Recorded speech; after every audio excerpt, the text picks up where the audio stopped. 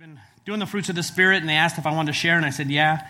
And I said, just, whatever you want me to share on. And so they took the guy that deals with teenagers, the guy that has 3 elementary school students living in his house, and is also a Steeler fan, and said, hey, we're going to have you teach on patience. And I'm like, oh, great. And then I thought about it. I'm like, okay, for those that know my personality, know a little bit about me, have been around me, they're like, shouldn't his wife be teaching on this? Because she's the one with all the patience. But I want to challenge you guys as we go into the Word this morning, and as I share with you guys about patience. My question to you is, did you come this morning, did you get up this morning and say, I'm going to go attend church, or was your thoughts is, I'm going to go experience God? And that's kind of where we're going to go to this morning, and that's kind of my challenge, because it's easy to get up and say, well, it's Sunday, I'm going to go to church. But how many of us get up with anticipation and say, I'm going to go experience God this morning? I'm going to go spend some time with God. And so that's kind of where I'm coming at this morning. I'm going to challenge you guys in the fruit of the Spirit of patience. There's a story of there's a man, and he was parked at a red light and waiting at the light, and all of a sudden his car stalls. Some of us have been there, right? And all of a sudden the light turns green, and what happens? It gets a chorus of horns honking, and so he's frantically trying to start his car. And the horns are just going off, and it's, the pressure's building up. And so finally he gets up, gets out of his car, and he walks to the car behind him calmly. He wasn't upset. And he asks the guy in the car, the guy rolled down his window, he says, hey, can you do me a favor? And the guy's like, yeah. And he goes, can you go try starting my car for me while I sit back here and honk the horn for you? And it's kind of that mentality. We feel the pressure of not having patience. The art of patience is hard to find. We cry out to God, said, Lord, give me patience, and I want it now. We don't want to wait for it. And so I'm going to share with you guys about this. We live in a go society. Everything is immediately. We have to have everything immediate now. We can't imagine how our parents or our grandparents got by. I mean, how did they function? We live in a life that's, 24/7. We have our cell phone in our hands and computers and all these things going on.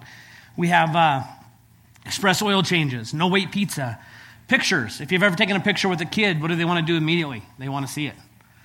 Back in our day, if you took a picture and someone wanted to see it, they'd hand you a piece of Polaroid paper, and you had to do this for 5 minutes, for those of us that understand what that means. You have coffee shops, microwaves, overnight delivery, cell phones, texting, Skyping. Drive-through windows. How fast do you want heartburn, right? But how many of us have been in a drive-through and gotten so frustrated because it was taking so long? Patience. And then the one that's probably one of my biggest struggles is driving. I'm never in a hurry to get anywhere at all, if you know me, unless I'm in my car. And then it's on. It just seems like I get in my car and I'm like, okay, let's go. And I'm racing everywhere. And to me, it seems like I always get behind what I call the man in the hat. And that's the guy that left yesterday to get to the store today. And I'm always going, no way. And so I'll go through parking lots, neighborhoods. I'm trying to, U-turns, thinking I'll get there faster if I just get out of this traffic or whatever. And it's just that patience. Just last week was a great example because I got a ticket driving too fast. And I was heading to the zoo. And I'm like, think about it, where the animal's going, if he's not here in 5 minutes, I'm going back in my cage, what's the hurry? It's like patience. There's also, as I was looking for information on this, and just some different illustrations, and there's a video on YouTube, and it was a little long, so I didn't want to show it. But they talk about patience, and they have a room set up with a video camera, and there's a little kid sitting there at the table, and they use different little kids. And am I ringing real bad? They sit the kid down, and they put a plate down there, and they give him one marshmallow. And they look at the little kid and say, you know what? You can eat that marshmallow right now. Or if you wait, we're going to go in the other room and get you another one, and you can have 2 of them if you wait. And so they close the door, and the kid has no idea they're on camera, and they videotape these kids. And little kids, they start to go bonkers because there's the marshmallow right in front of them. And they're waiting because they want 2. That's much better than 1. And so the kids will be rolling it around their face. They'll be licking it, smelling it, just going crazy. Some of the kids were banging their head like, oh, I can't do this, just for another marshmallow. Trying to teach them patience. And then the excitement when the person walked back in, they're like, yeah. And the one kid, they give him 2, and he stuffs them both in his mouth. He just couldn't wait. But we live in a society that wants our relationship with God to be the same way, in our time and at our convenience. Our time and at our convenience. You know, if they had a church that had a drive-through window, a lot of us would actually do that. You know, you go to the first window, you pay your tithes and offering. Second window, your communion and your app for your sermon, and you're good to go. I went to church today. You know, I got it all taken care of. Because it's just immediate. We want it now. We want everything at our convenience. So we know that God is real. We know that he forgives our sins and that he has promised to never leave us or forsake us. But we still struggle. Why? Why do we still struggle? And I put down here that we're impatient. We are impatient. And so we're going to take the impatient test. I'm going to test you guys this morning. Is that all right? This is kind of like, have you ever heard, you know you're a redneck if? Well, this is, you know you're impatient if. Okay, so you can follow along with me here. You know you're too impatient if you have ever left a restaurant because the server took too long to take your order. You know you're impatient if, and this is one I struggle in.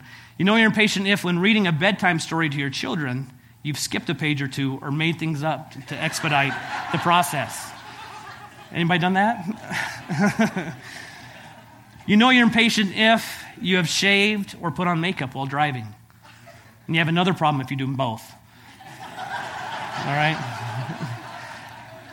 You know you're impatient if, when you see a yellow light, your tendency is to accelerate instead of brake.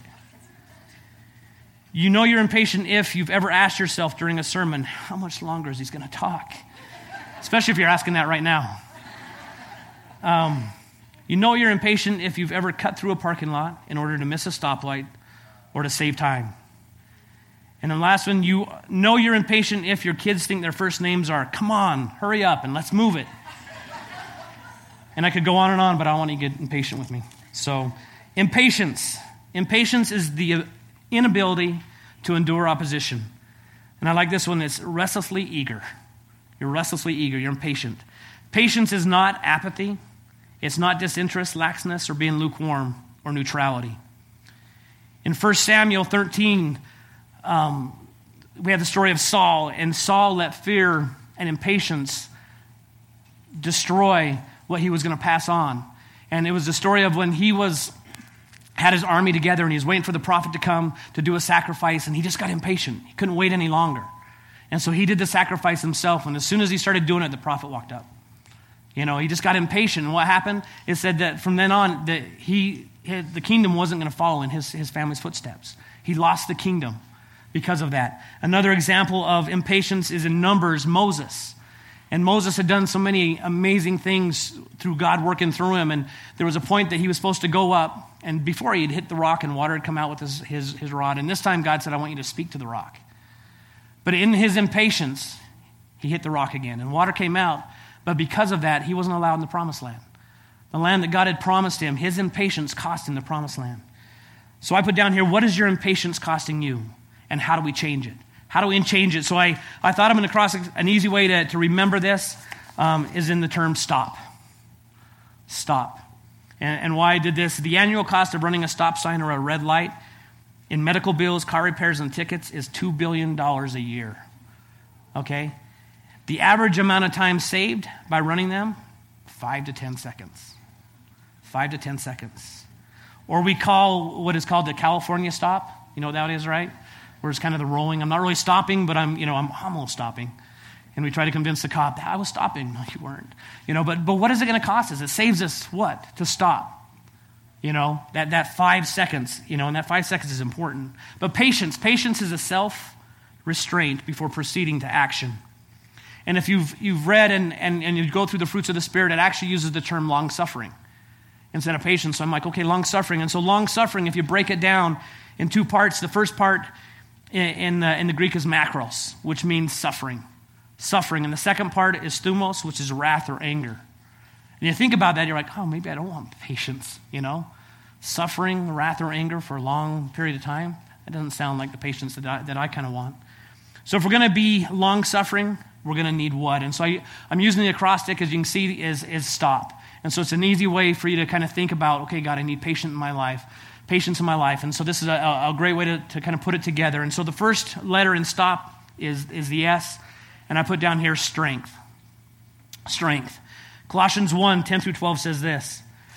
And we pray this in order that you may live a life worthy of the Lord and may please him in every way, bearing fruit in every good work, growing in the knowledge of God, being strengthened with all power according to his glorious might, so that you may have great endurance and patience, and joyfully giving thanks to the Father who has qualified you to share in the inheritance of the saints in the kingdom of light.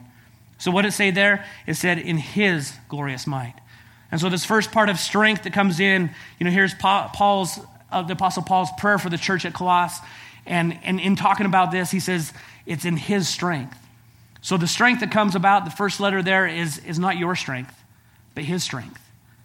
His strength. Ephesians 6, 10 through 18, talks about that strength of too many of us try to do it on our own, and we try to do it in our own strength. We try to have all these things happening on our own, and yet to have this patience that we need to have his strength. And Ephesians 6, 10 through 18 says this, finally, be strong in the Lord and his mighty power.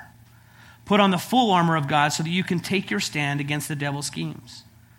For our struggle is not against flesh and blood, but against the rulers, against the authorities, against the powers of this dark world, and against the spiritual forces of evil in the heavenly realms. Therefore, put on the full armor of God, so that when the day of evil comes, you may be able to stand your ground. And after you've done everything to stand firm then with the belt of truth buckled around your waist, with the breastplate of righteousness in place, and with your feet fitted with the readiness that comes from the gospel of peace. In addition to all this, take up the shield of faith, with which you can extinguish all the flaming arrows of the evil one. Take the helmet of salvation and the sword of the Spirit, which is the word of God, and pray in the Spirit on all occasions with all kinds of prayers and requests. With this in mind, be alert and always keep on praying for all the saints. And so if you think about it, many of us in this room are constantly battling with things in our life. Whether it's with our kids, whether it's in our marriage, whether it's in our finances, jobs, just regular stuff that we're coming in battle with on a day-to-day basis. And we try to defeat it in our own strength. We try to stand up strong in our own strength. And we forget about what the Word of God just said here on a daily basis, picking up the Word of God and saying, I need to put on my armor.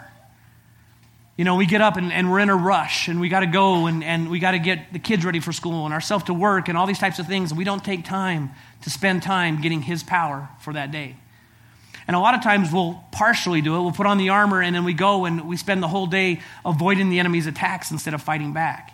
And yet the Word just said that if we want to stand strong and we want to stand in his strength, that we need to fight back with the Word of God to beat the enemy and beat the things that he's pushing down on us on a daily basis and that we struggle with. It's time to fight back. And so the example I put in here is found in 1 Samuel. And this is the example of David. And we know the story of David. This is when he was first starting out and he went before the king because Goliath was out there and they needed someone to stand up against him. And David went and shared about some of the battles that he had been in. And when he went to face Goliath, he didn't say, I can do this. I'm pretty tough. I mean, he's a teenager, but he's like, teenagers can do anything. And that's, you could have probably looked at that. That's what David's thinking, right? No, but this is what David said when he faced this battle. David said to the Philistine, you come against me with the sword and spear and javelin, but I come against you in the name of the Lord Almighty, the God of the armies of Israel, whom you have defied. This day the Lord will hand you over to me, and I'll strike you down and cut off your head. Today I'll give you the carcasses of the Philistine army to the birds of the air and the beasts of the earth, and the whole world will know that there is a God in Israel. All those gathered here will know that it is not by sword or a spear that the Lord saves. For the battle is the Lord's, and he will give all of you into our hands. As the Philistines moved closer to attack him, David ran quickly towards the battle line to meet him. And so here's a young man that says, what? It's not about me. It's not about my great skills and all the things that I have. But my God is going to defeat you. And how many of us run into battle, run into things we're facing in our life, in our family, in our marriage, in just what life brings around us, and we run into the battle? Are we too busy running away? Are we too busy running away? David ran into it. And he said, not by myself, but in the name of the Lord Almighty. So his strength, the first one. Patience doesn't mean we sit back and do nothing. We just don't run into it without God and his strength. So the first one, his strength. The second one, T, is timing. Timing. One of the biggest factors that affects our patience is time, right? You can ask my wife. She bought me a watch because she's like, dude, you are never on time to anything. And she thought I'd use it. I just use it as a great, looks good. But she says she's going to put on my tombstone. I didn't realize what time it was, That's just something that's just, in me. But part of being patient, part of that is not only God's strength, but his timing. His timing. Romans 12, verses 1 and 2.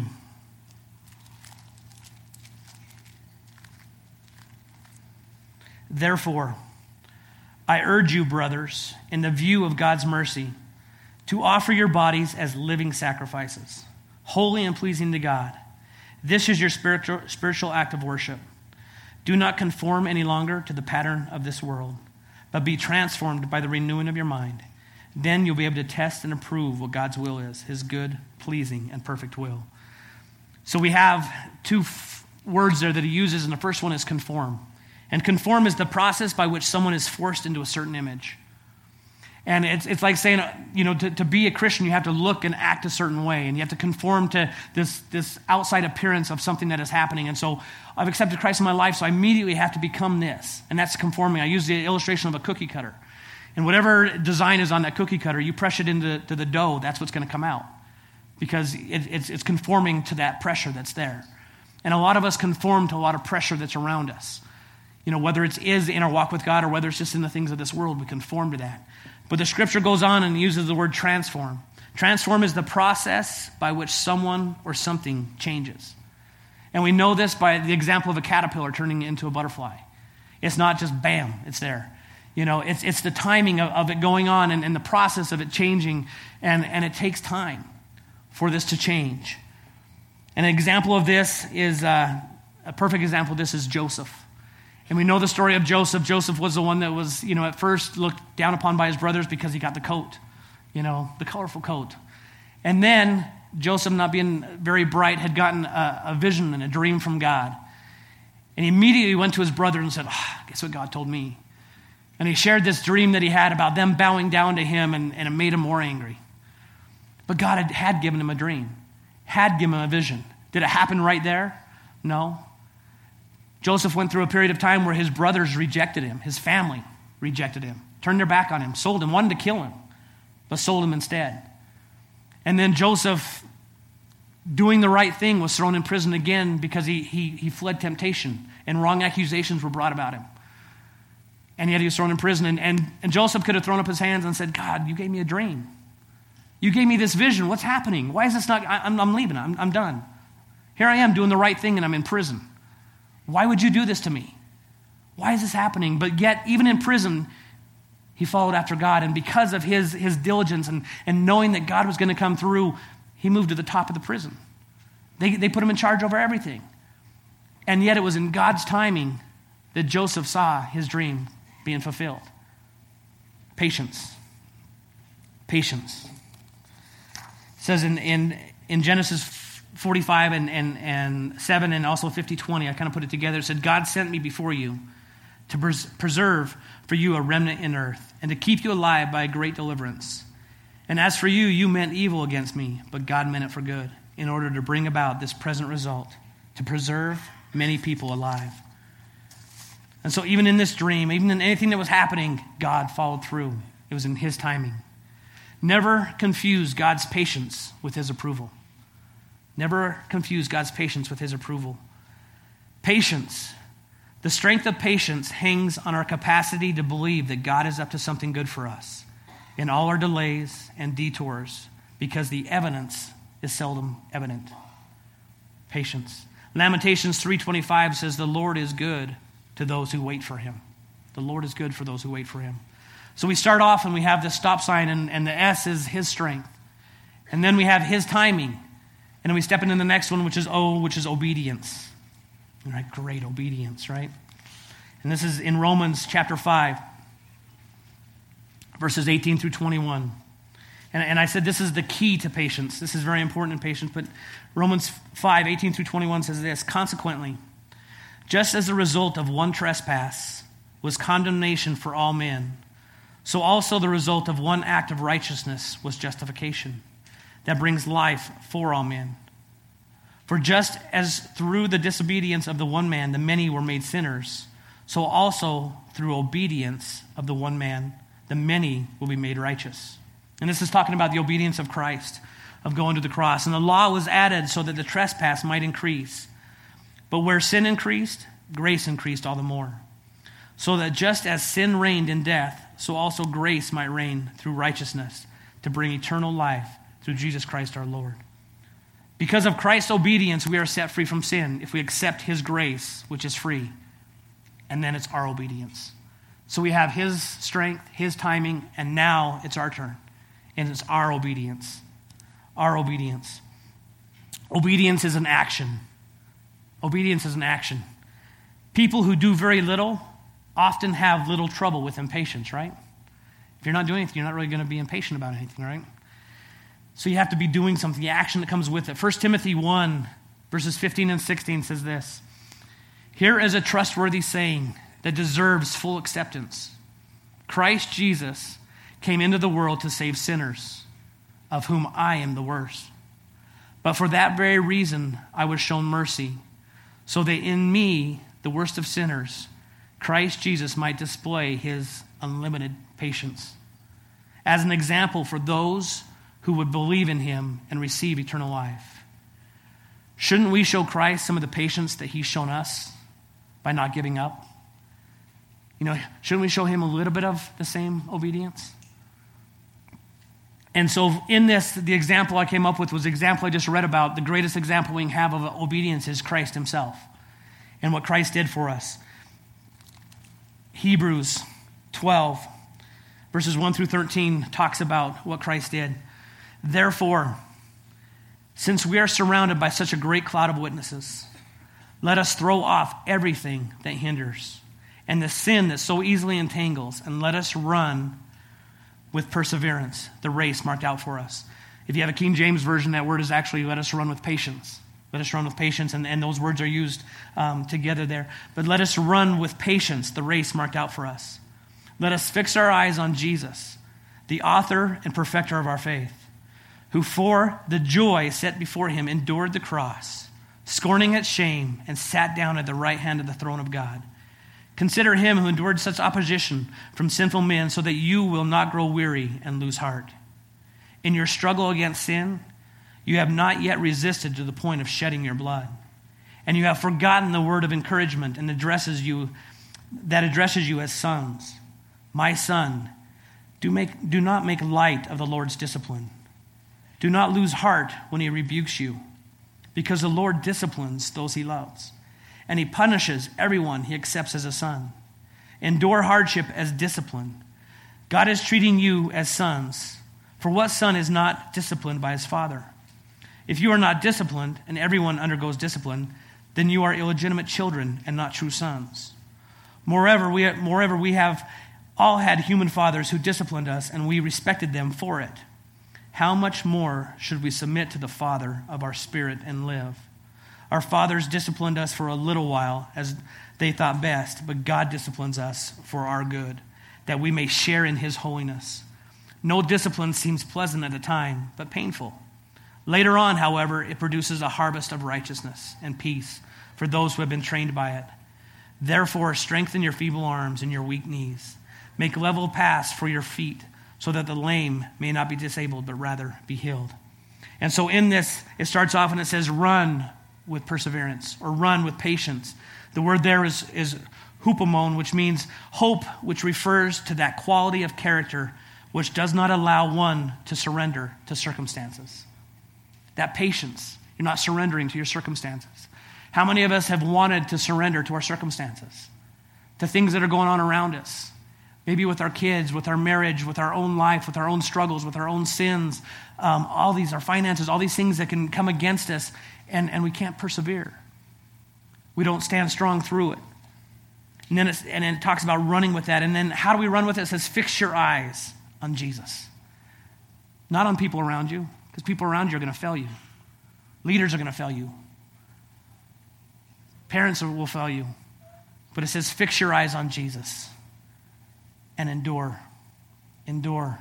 Patience. And then it goes on, it says, share in his holiness. How do we share in his holiness? Obedience. Obedience is the point of sharing in his holiness. And one of the statements I use with my teenagers all the time is holiness is not the absence of sin, but the presence of God. It's not the absence of sin, but we put it the other way around. And we think in our own mind, if I can just get rid of all the sin in my life, then I'm going to be so holy. Then God will have room to come in. And so we work so hard at trying to get rid of sin.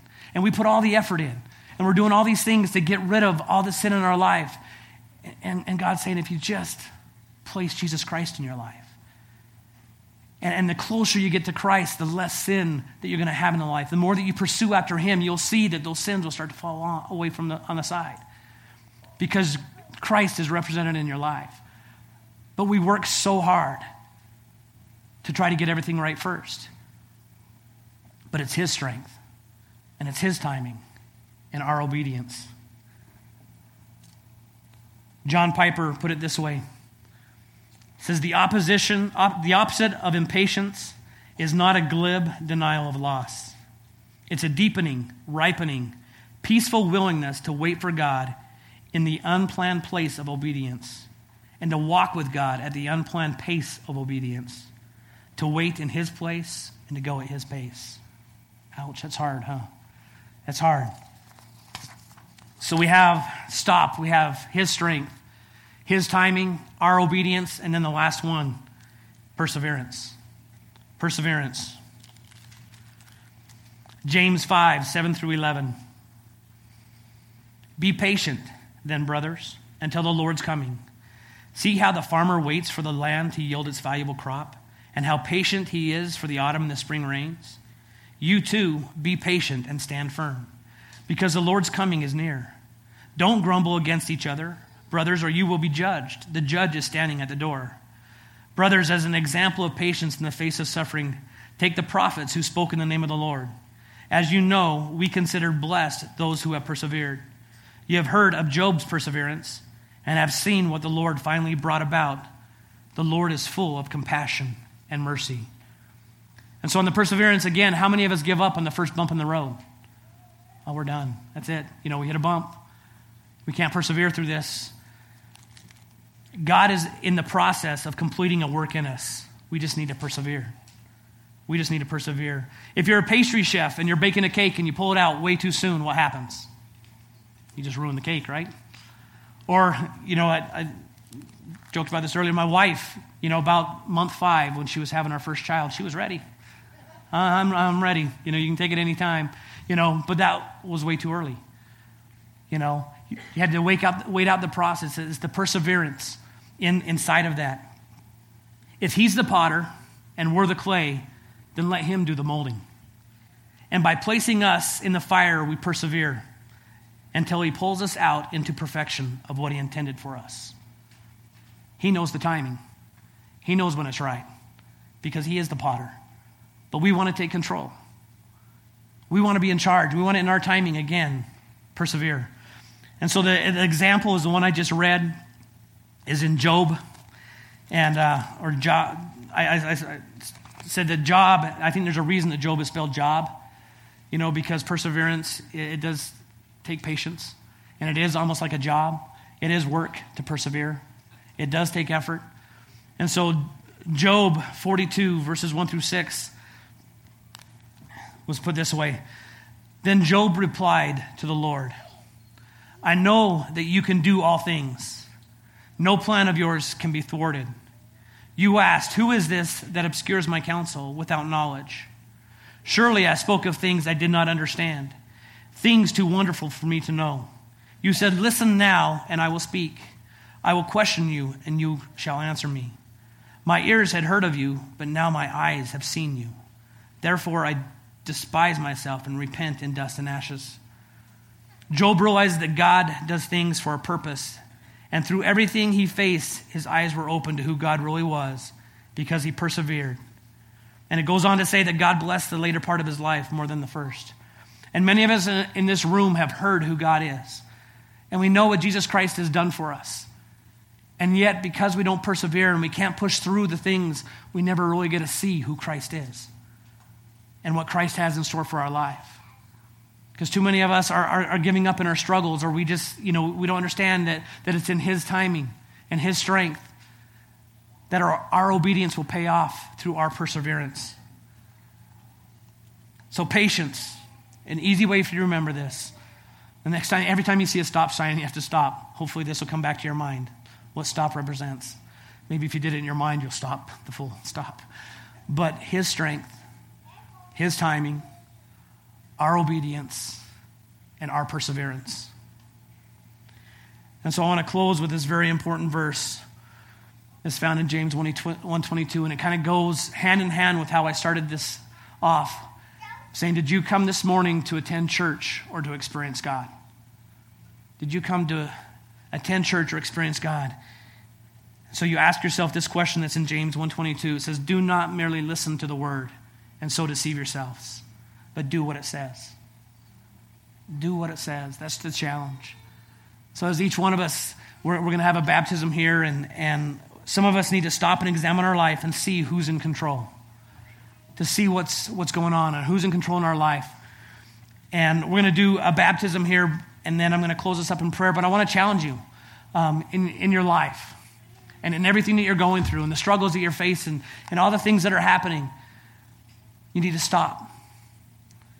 And the fruits of the Spirit, they all kind of work together. And I shared with our young people, love is first, and they all kind of funnel through love, but they're all for us. It's not like we just take one fruit saying, I like that one.